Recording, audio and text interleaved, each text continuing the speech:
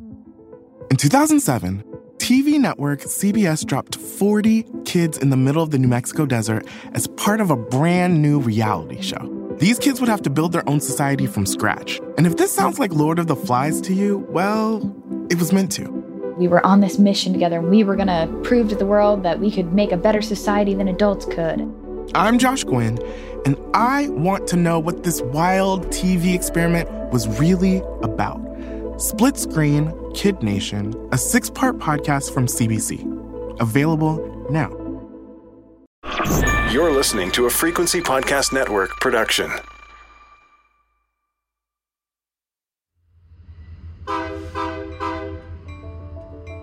Some of my fondest travel memories as a child involved the Via Rail passenger trains between Montreal and Toronto. I could get up and walk around. I wasn't confined to a car seat. There were washrooms on the vehicle, and this was in the early 1980s. So Canada's passenger train service was only slightly behind the times. And guess what? My daughter has now ridden the same train. Maybe not the exact same car, but the same sort of train, on the same train tracks, moving at the same speed or even slower than it did in the 80s. That's a problem.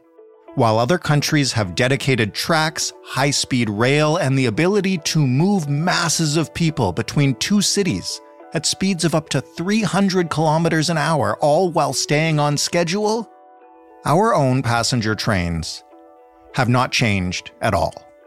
Like, at all. But don't worry. Years ago, Canada announced a plan, an alternative to the fancy, sleek, high-speed rail that our peer countries enjoy, but a plan that nevertheless would cut travel times on many popular routes, like Montreal to Toronto, by hours. So what is that plan? More importantly, where are the results of that plan? And how did passenger train travel in Canada go so badly off the rails?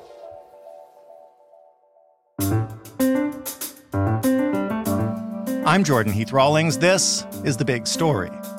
Gabrielle Drolet is a freelance writer and reporter based in Montreal. She wrote this piece for Maisonneuve magazine.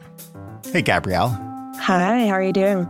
I'm doing well. Thank you for joining us. I hope you're not waiting on a train. Thank goodness I'm not. Okay. Well, listen, obviously this is anecdotal, but since I bet a ton of people listening can relate, and I can relate, just quickly tell us your holiday train travel story.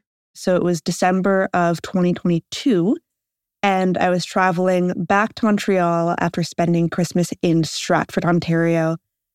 And the night before I was set to travel, there were so many delays. People were stuck on Via Rails for 24 hours at a time. The trains were unmoving on the tracks because there was an ice storm, right? And it was a big ice storm, but Via was completely unprepared to deal with that. Like, there were no maintenance people to come help lift trees that had fallen off of the tracks. There was just nothing prepared. Right. There was no food stocked for emergencies either. So people were just stuck unmoving. That was the one where some people climbed out of the train and just walked away, right? Yeah, that's right. People were jumping onto the tracks in the middle of nowhere and just finding their own ways home. And you're sitting in Stratford being like, I got to ride this tomorrow.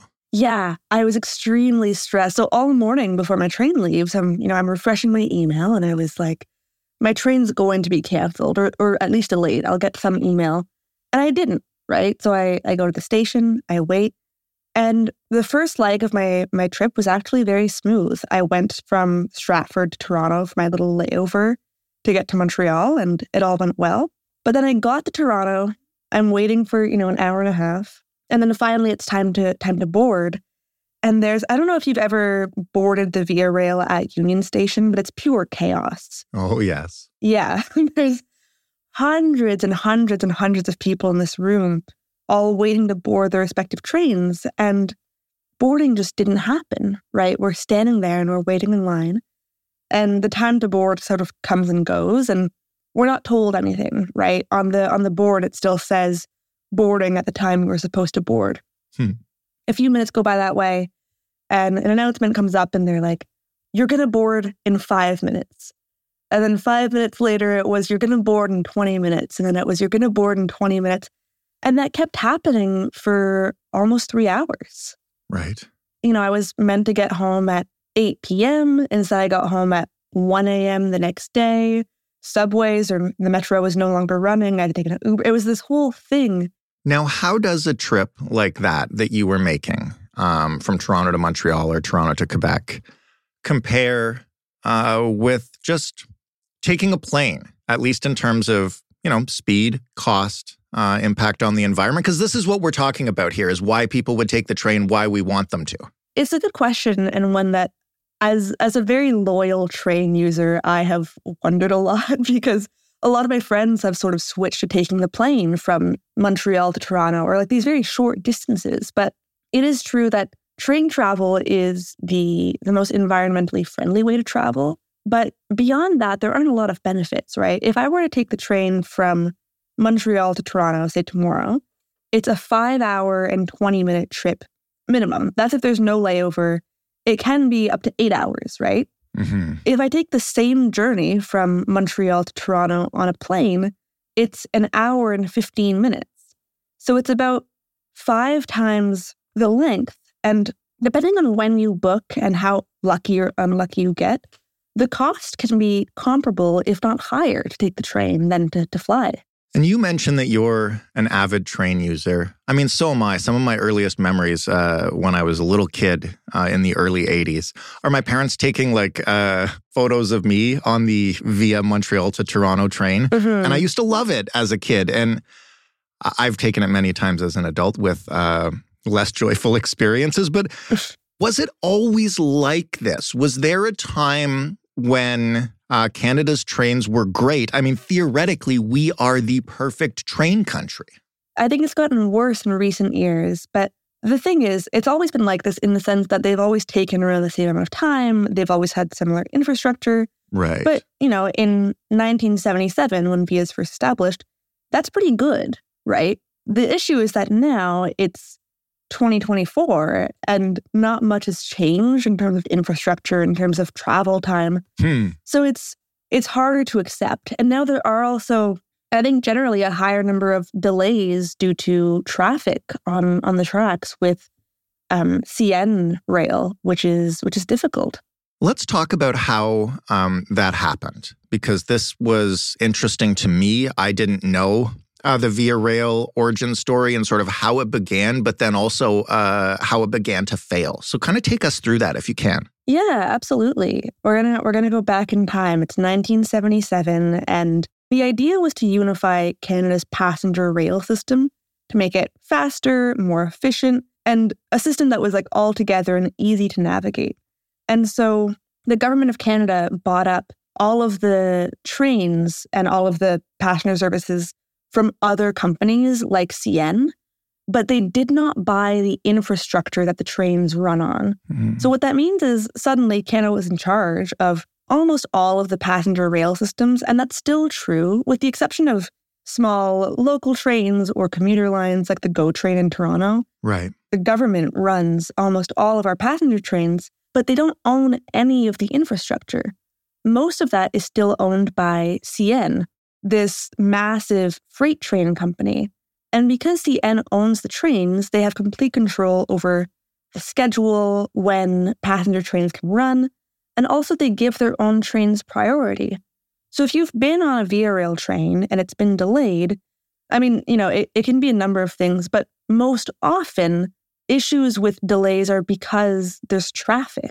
When we talk about train travel, sort of one of the benefits is there's meant to be no traffic, but that's not the way it works in Canada.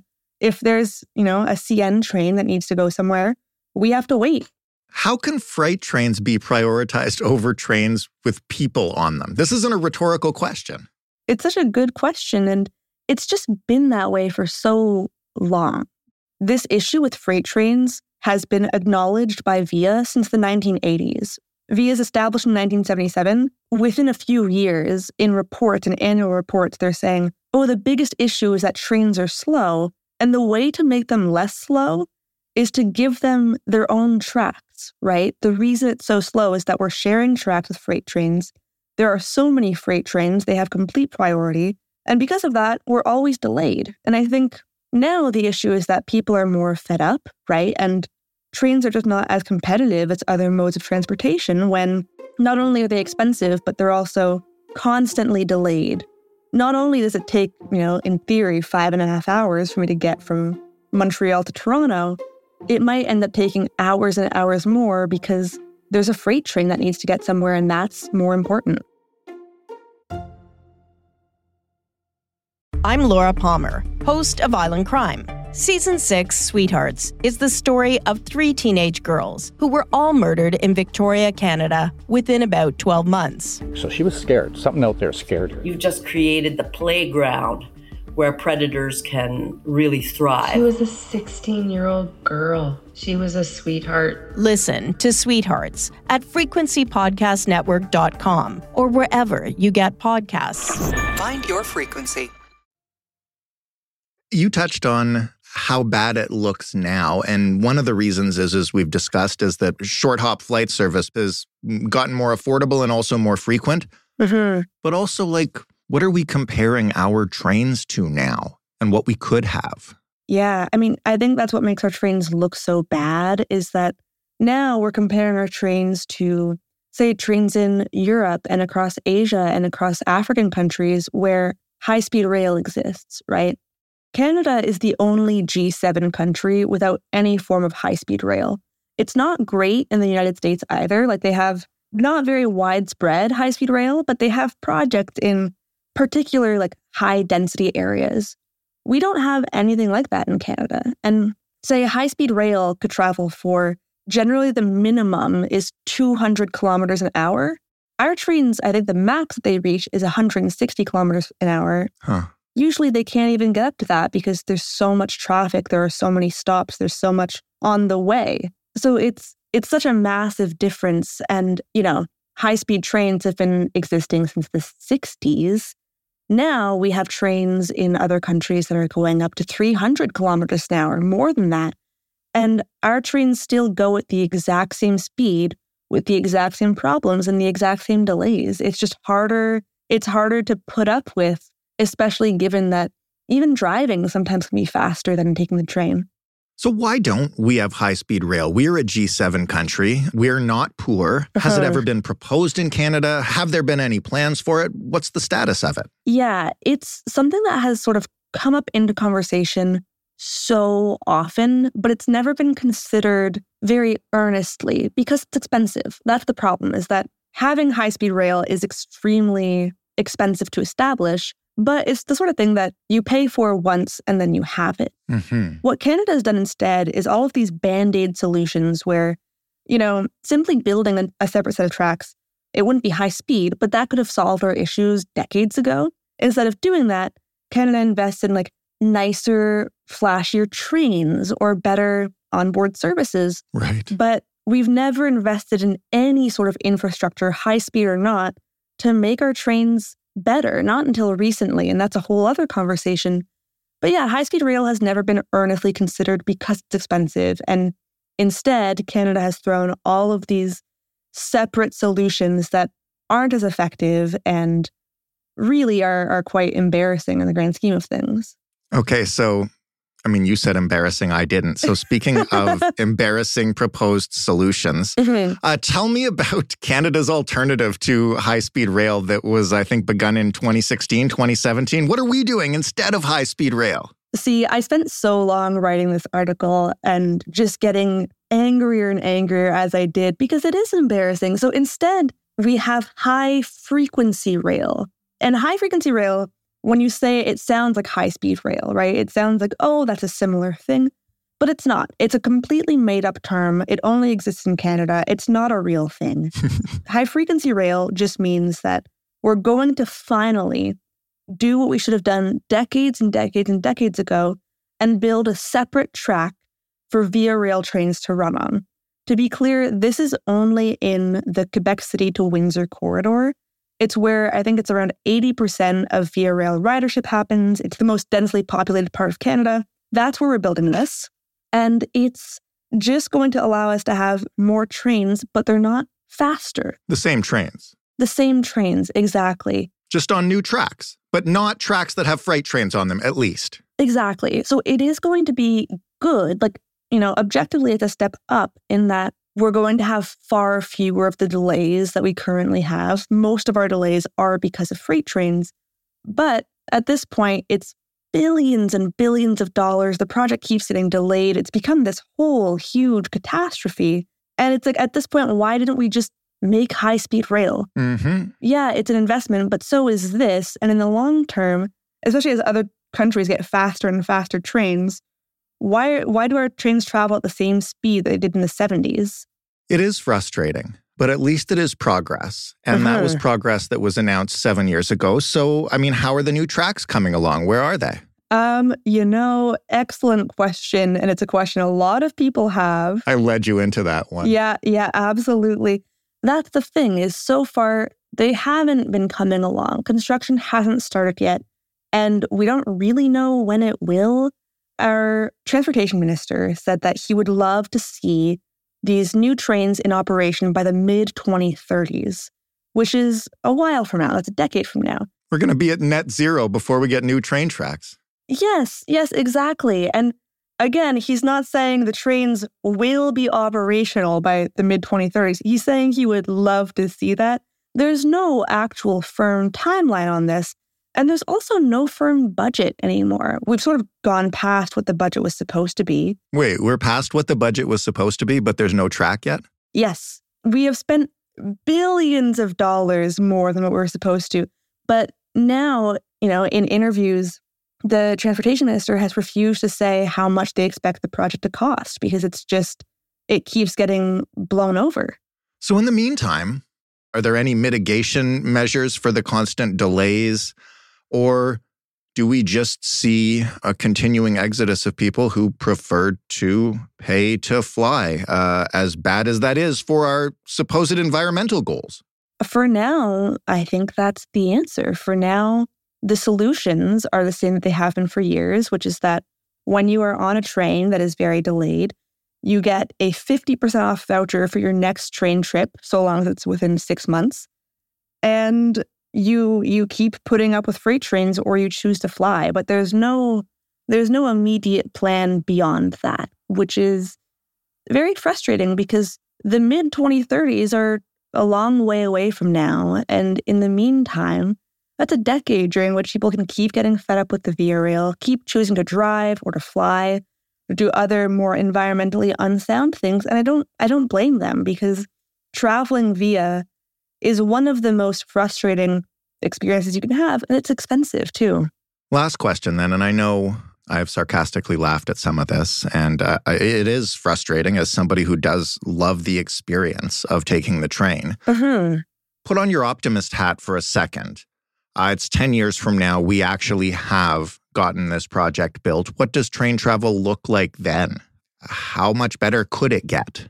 The idea is that if we were to have high-frequency rail, there would be no freight train traffic, and it would take, say, a few hours less to get from Montreal to Quebec. It's not a huge difference, but it is a difference, right? And at the very least, you would know for sure if I'm meant to get between point A and point B in this amount of time, there's much, much, much less chance that you will have a delay. That's positive. Absolutely. If and when this actually happens, it will be a positive step forward, just not the step forward that Canada could have taken if they actually chose to invest years ago in high-speed rail the way that most other countries did. Gabrielle, thank you so much for this. It's a great piece, and as frustrating as it is, I'm glad to have some insight into why it's that way. Thank you so much for having me. It's such a pleasure to talk about. Gabrielle Drolet, writing in Maisonneuve magazine. That was the big story. For more, including other stories about Canada's lacking transportation systems, we've covered a few of them. You can head to thebigstorypodcast.ca. You can also, of course, give us some feedback on this episode or any other. We always love to hear it. The email address is hello@thebigstorypodcast.ca, and the phone number, where you can leave a message, is 416-935-5935. As I mentioned yesterday, we'd love to play some responses that we get, some voicemails that you leave us. in order for us to do that, you got to tell us that you're okay with us using your message on the podcast, because we won't just take your voice and play it. Joseph Fish is the lead producer of The Big Story. Robin Simon is a producer on this show. Stephanie Phillips is our showrunner. Mark Angley handled the sound design this week. Mary Jubrin is our digital editor, and Diana Kay is our manager of business development.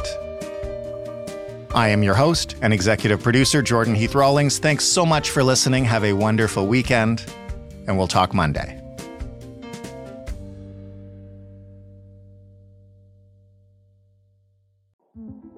In 2007, TV network CBS dropped 40 kids in the middle of the New Mexico desert as part of a brand new reality show. These kids would have to build their own society from scratch. And if this sounds like Lord of the Flies to you, well, it was meant to. We were on this mission together, and we were going to prove to the world that we could make a better society than adults could. I'm Josh Gwynn, and I want to know what this wild TV experiment was really about. Split Screen, Kid Nation, a 6-part podcast from CBC. Available now.